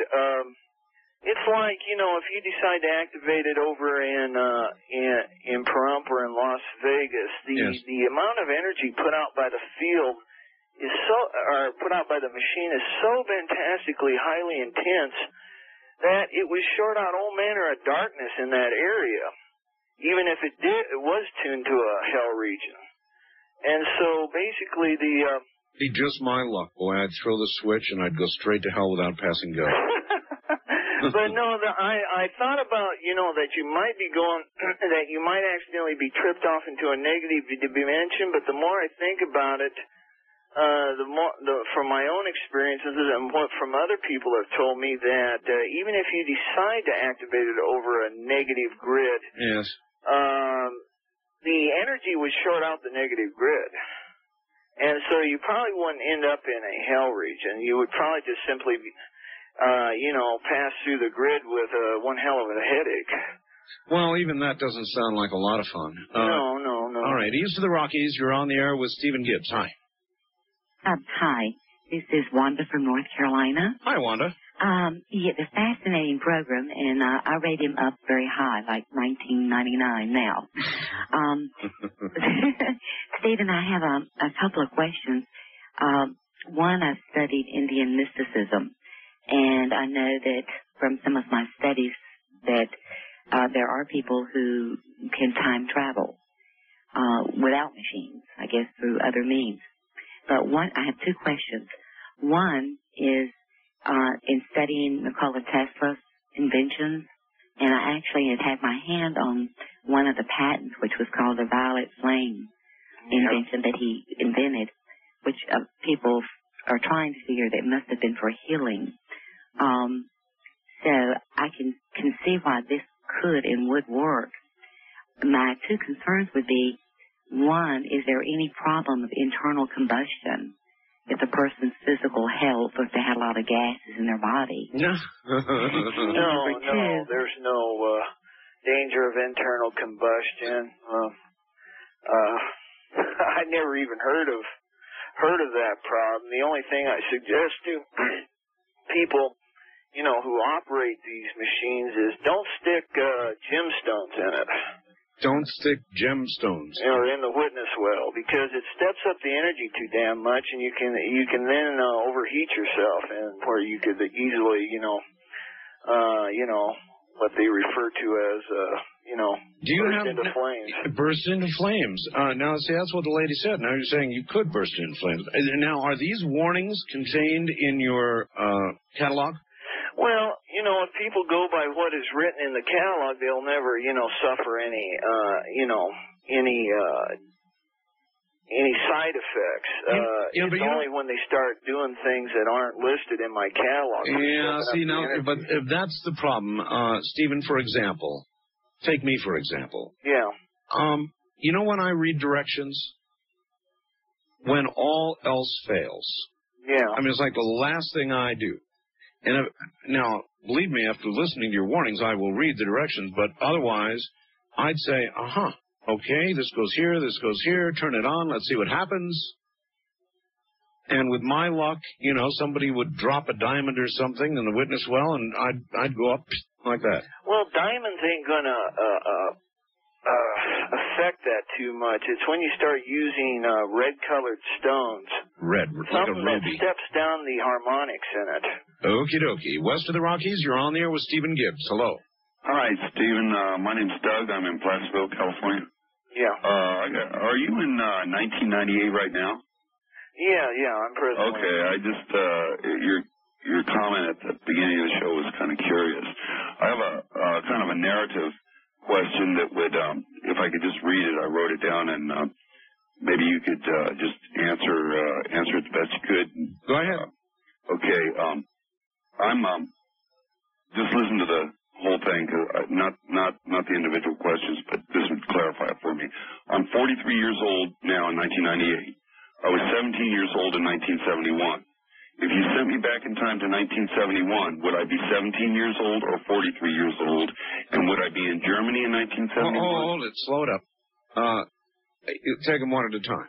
What age would he be? He'd still be the same age because, you see, you wouldn't be jumping into your own, into your own past timeline in this universe. You'd be jumping into a parallel universe. So you'd still be... 43. Yeah, you'd still be 43, but with some rejuvenated qualities added to it. All right. Next question. Would you be in Germany or would you be here? Yeah, would I be in Germany or where would I be? Okay, the answer is you would be wherever you had deemed to go. In other words, you would not be suddenly yourself when you were 17, so that means you wouldn't be in Germany, unless that is where you wanted to go. Yeah, okay, yeah. So, it would, you'd pop out wherever the, well, like if you went through a grid point in one location, then you'd pop out at that same grid point in the other time period.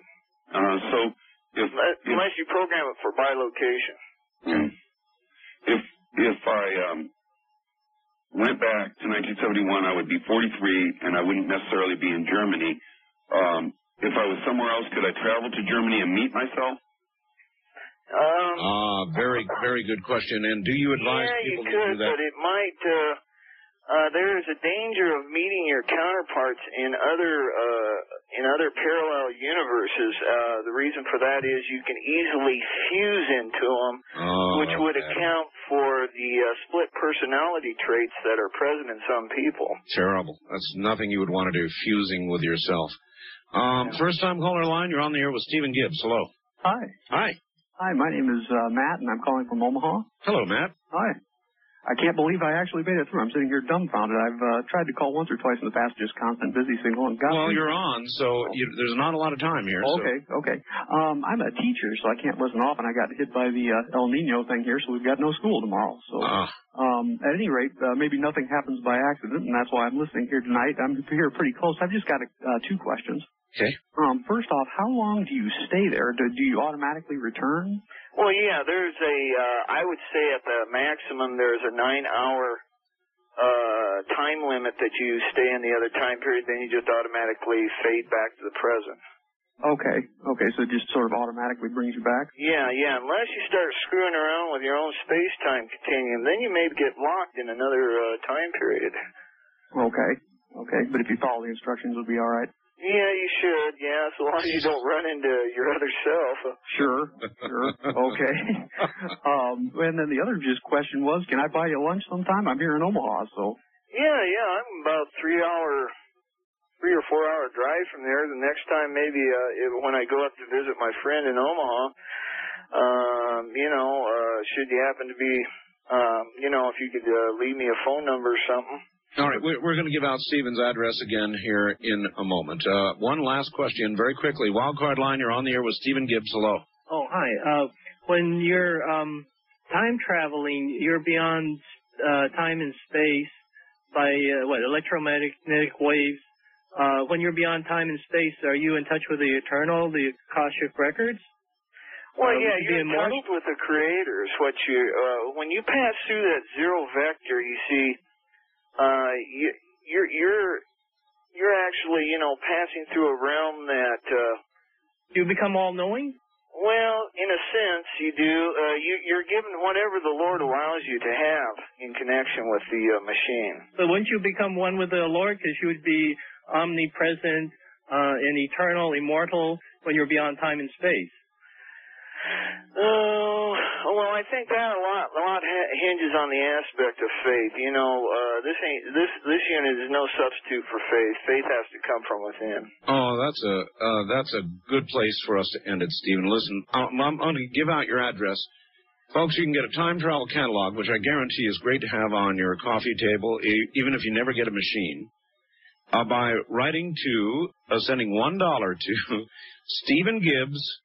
That's what, Gibbs? Yeah, Stephen, Gibbs. That's RR1. I bet that stands for Rural Route. Yeah, RR1. RR1, Box 79. Box 79. In Clearwater, the one word, Clearwater, Nebraska. Yeah. Zip code 68726. Is that about right? Yep, that's correct. Well, Stephen, I am looking forward to getting my machine. I am really looking forward to it. Yes.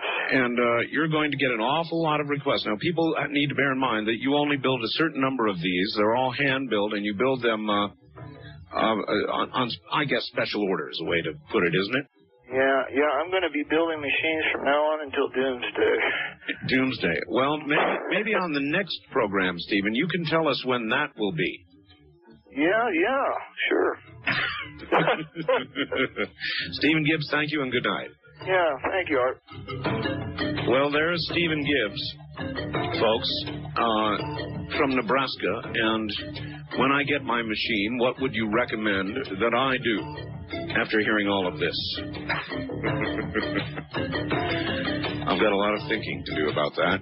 All right, look, I understand there is a very, very serious situation going on in the Midwest, and I know there are people in trucks and cars out there stuck, and what we're going to do when we come back is open a special line for people in the Midwest who are stuck in this hellish storm that I've been hearing about. This is Coast to Coast AM.